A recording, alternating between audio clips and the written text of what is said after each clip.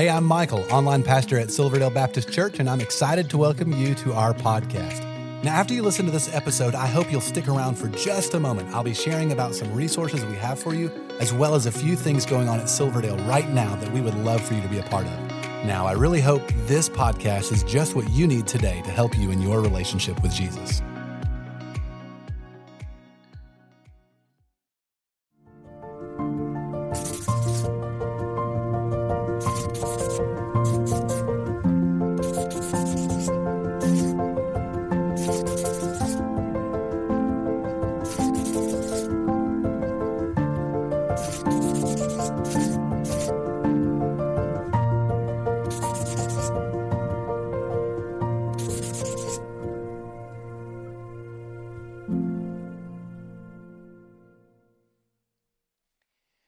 Well, good morning. Welcome to Silverdale Baptist Church. Merry Christmas. It's so good to see all of you here worshiping with us. I'd like to welcome all of you at our Creekside service, Bonnie Oaks campus, North Ottawa, St. Elmo, and all of you worshiping online. I'm Tony Walliser, one of the pastors here at Silverdale, and I have the privilege today to share with you God's Word. So this is what I encourage you to do. Go and take your Bibles, open up to the New Testament, first book to Matthew chapter 2.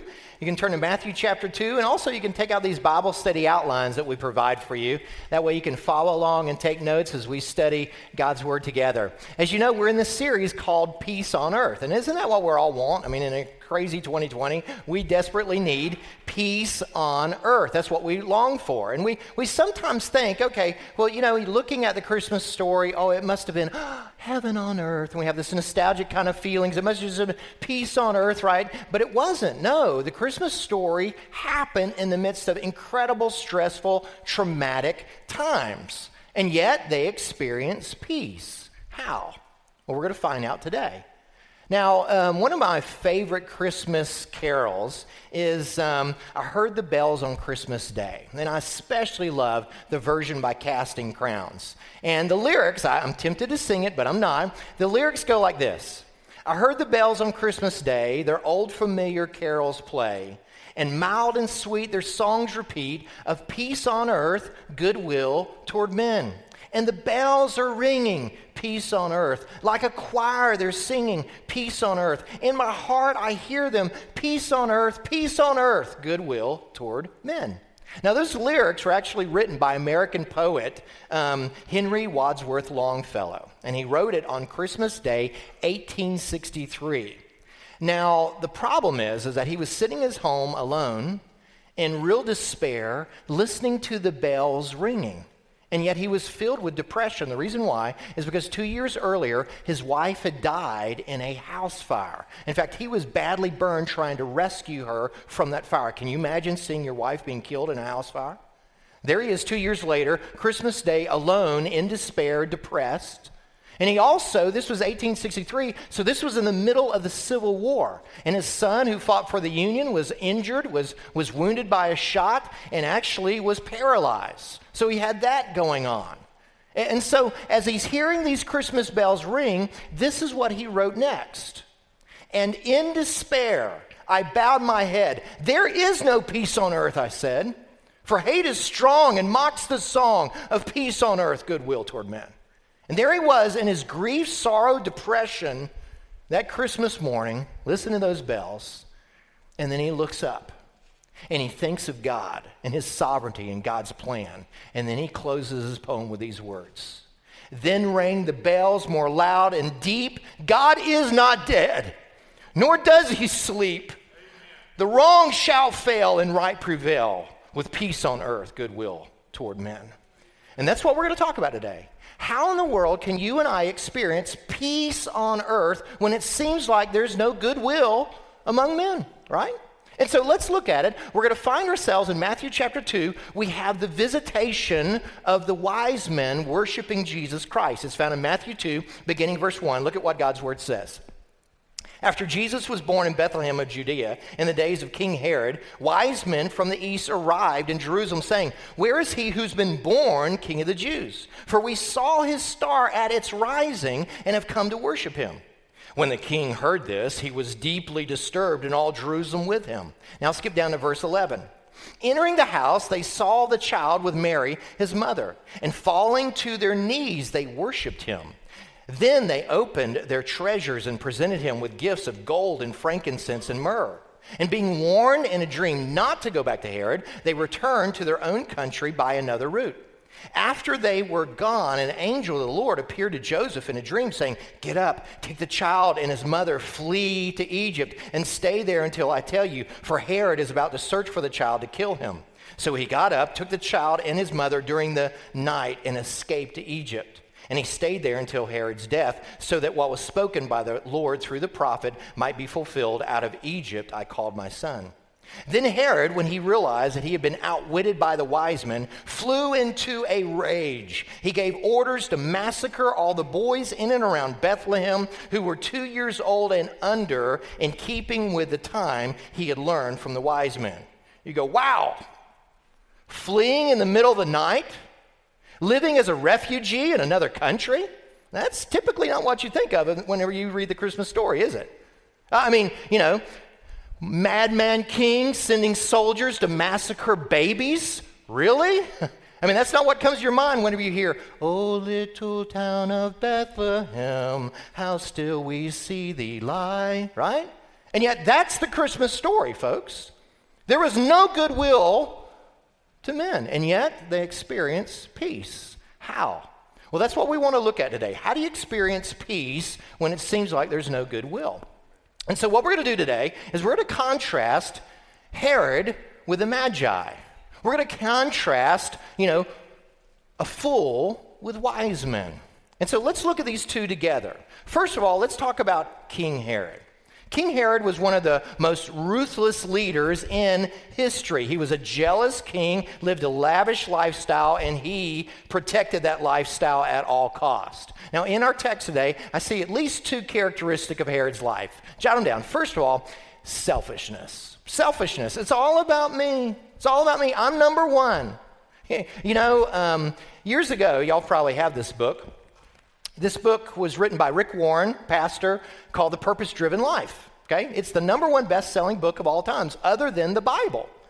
And so many people were blown away by the very first line in the book. You know what it was? It's not about you. Oh my goodness, that's a revolutionary thought to a world that is, focused on it being all about me. It's not about me. No, it's not all about you. It's a revolutionary thought. See, Herod, he thought the world revolved around him, and so many times so do we. Check it out. Look again what it says. Matthew 2:1 says, "After Jesus was born in Bethlehem of Judea in the days of King Herod, wise men from the east arrived in Jerusalem saying, 'Where is he who's been born King of the Jews? For we saw his star at its rising and have come to worship him.'" Verse 3, "When King Herod heard this, he was deeply disturbed, and all Jerusalem with him." Now, you can imagine, well, if I was a king and you hear of a new king being born, you would be a little disturbed, right? Now, why is that? Well, here come these wise men. They're royal officials from probably Persia.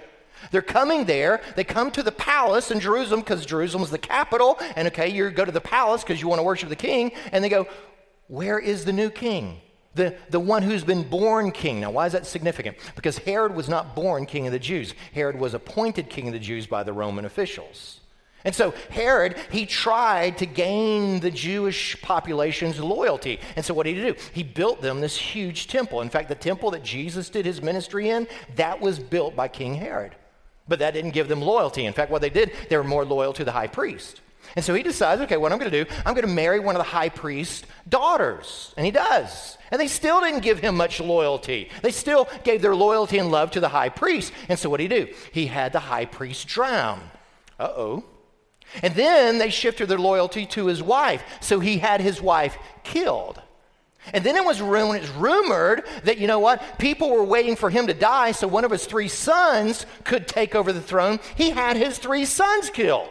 Do you understand? This guy's a madman. He's a crazy lunatic.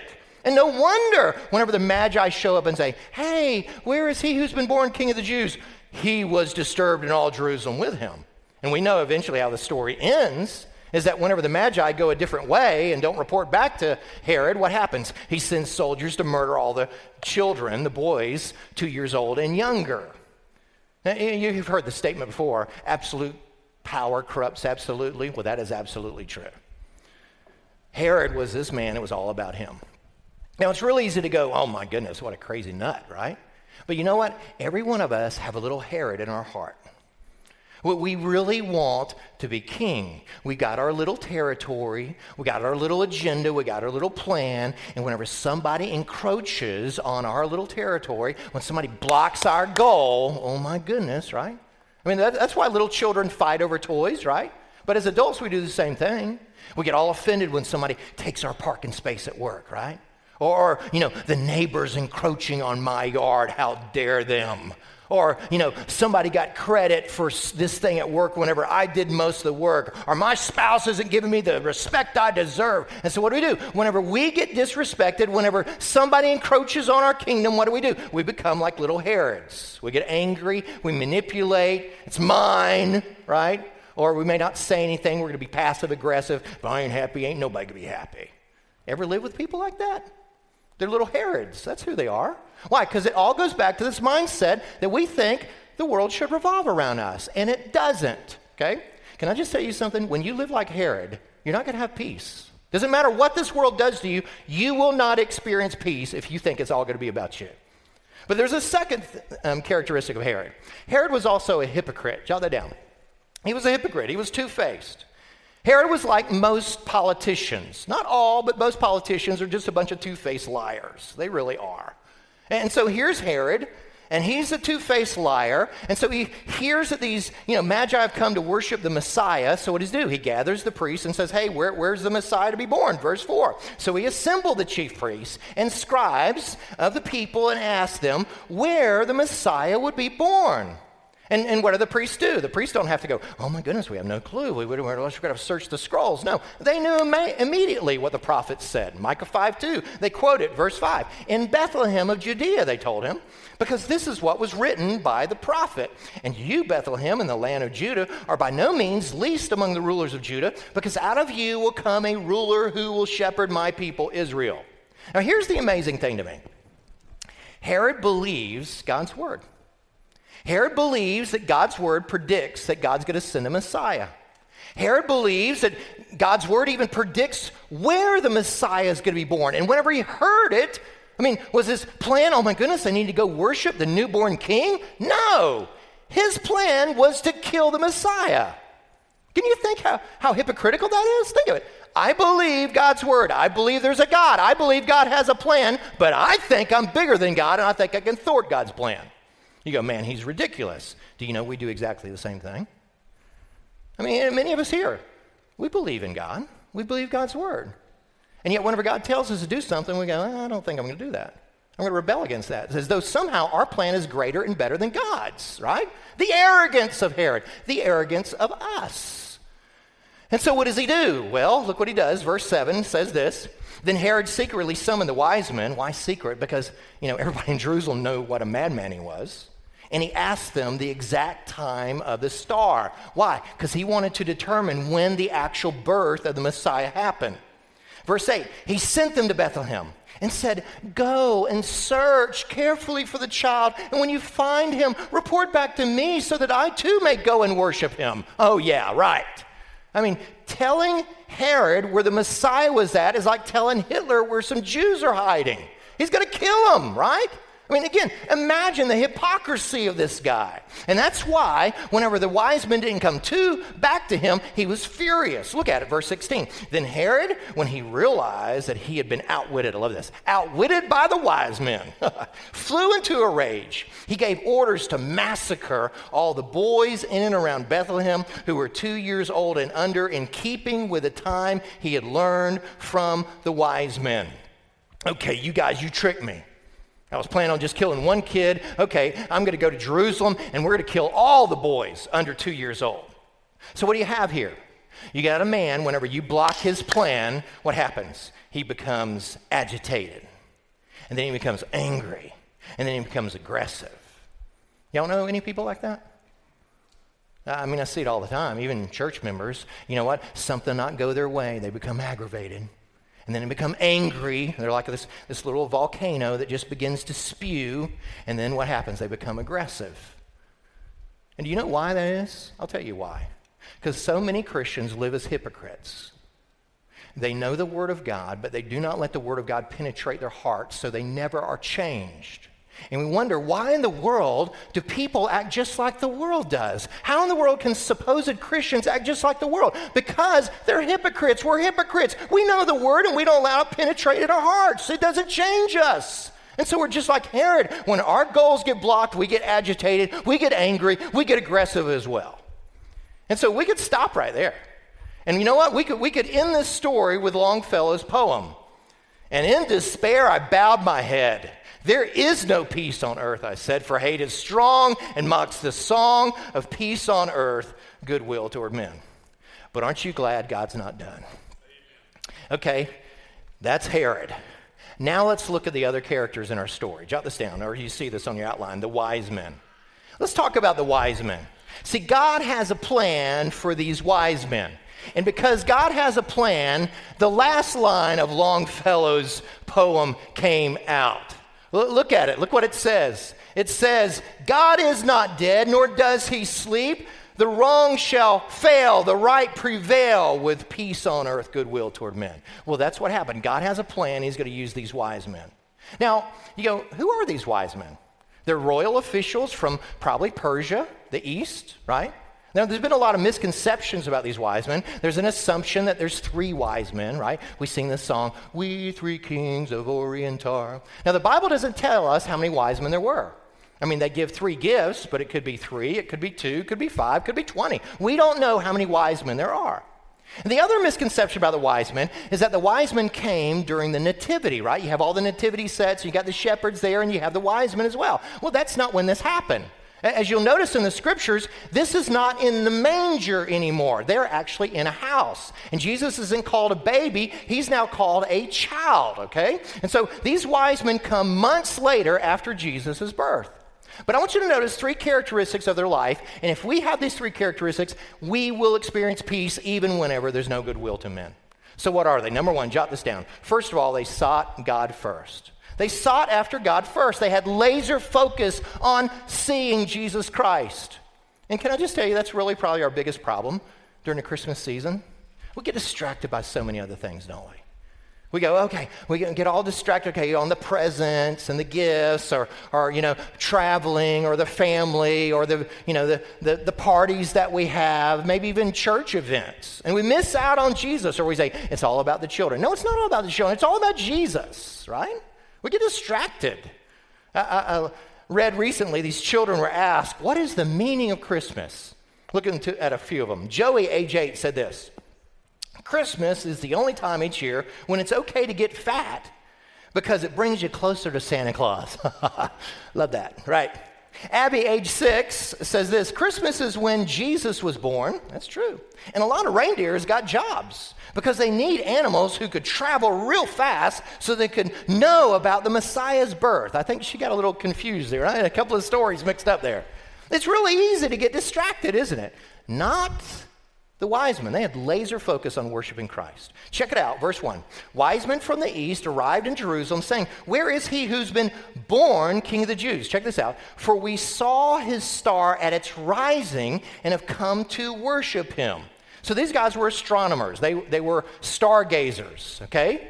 And they saw a new star rising. I mean, you've probably heard about the Christmas star, right? I mean, what we have is a convergence. In fact, just a couple of days ago, in fact, tonight at 6:15, you can go look out in the southwestern sky, and you will see Saturn and Jupiter come together, and it looks like one big star. And people are calling it, okay, it's the Christmas star. Now, we don't know if that's what they saw, but they saw some new star, some new constellation, something in the heavens, and they knew, a new king has been born. Now, you go, well, how do they know that? Because, remember when we studied through the prophecies of Daniel this summer? That we learned that Daniel was the chief wise man, and Daniel actually predicted that the Messiah, the future King of Kings, was going to be born in the 1st century AD. And so these guys, they knew, this is the King of Kings. He's the one who's been born. He's the one that's predicted by Daniel. So they left everything, went on this perilous journey for one purpose, to worship Jesus Christ. Now, can you imagine? Maybe their neighbors talking with them, saying, hey, so you're going on a journey? Yes. Where are you going? Well, we're not completely sure yet. Do you know how far it's going to be? No, don't really know that. Do you know how long you're going to be on? No, really don't know that. Well, God is called wise men. You really don't know much. And they really didn't know much. They just had faith. They just knew the king had been born, and they were going to leave everything to go find and follow Jesus Christ. And it's the very same thing for you. If you want peace, you got to quit looking out for number one, and you got to put Jesus first. Look at how Jesus put this in Matthew 6:33. But seek first the kingdom of God and his righteousness, and all these things will be added to you. Herod's first priority was himself. Make your priority Jesus Christ. That's the only way you have peace in a world where there's no goodwill. But there's a second characteristic of the wise men. Jot this down. They obeyed God's direction. They obeyed God's direction. And this is something that you need to know about God and how he speaks to you. Whenever God gives you direction and you obey it, he'll give you more direction. So they were studying Daniel's prophecies and knew the Messiah's going to be born in the first century. Star appears. They go, let's go, follow the star. Let's go to Jerusalem. That's where the Messiah is going to be born, right? And so they go to Jerusalem thinking, okay, the Messiah is going to be born in the palace, right? But he wasn't. So they come to Jerusalem, and this is a little miracle we don't think about. These are a group of men who ask for directions. They're not like a bunch of bubbas going, no, I can figure it out on my own. No, they get to Jerusalem. They actually ask for directions, right? They're wise men. And then, as soon as they get direction, they follow it. Look at it, Matthew chapter 2, verse 5. They get this information. In Bethlehem of Judea, they told him, because that is what was written by the prophet. And as soon as the wise men knew, okay, the Messiah is going to be born in Bethlehem, they head out immediately. They obey immediately. And look at it, verse 9. And after hearing the king, they went on their way. And there it was, the star that they'd seen at its rising. It led them until it came and stopped above the place where the child was. So this is some supernatural star. When they saw the star, they look at it. I love this. They were overwhelmed with joy. Here's a simple principle. Obedience leads to joy. You see, Christians, we've got this bad rap. The bad rap is that, you know what, if you're going to really follow Jesus, there's no joy in following Jesus. That's a lie. There's no joy following yourself and being self-centered like Herod. There's joy in following Jesus. A lot of people, they look at, being a Christian and coming to church like, okay, sort of going to the dentist. I mean, it's good for you, but you know what? It's a miserable experience.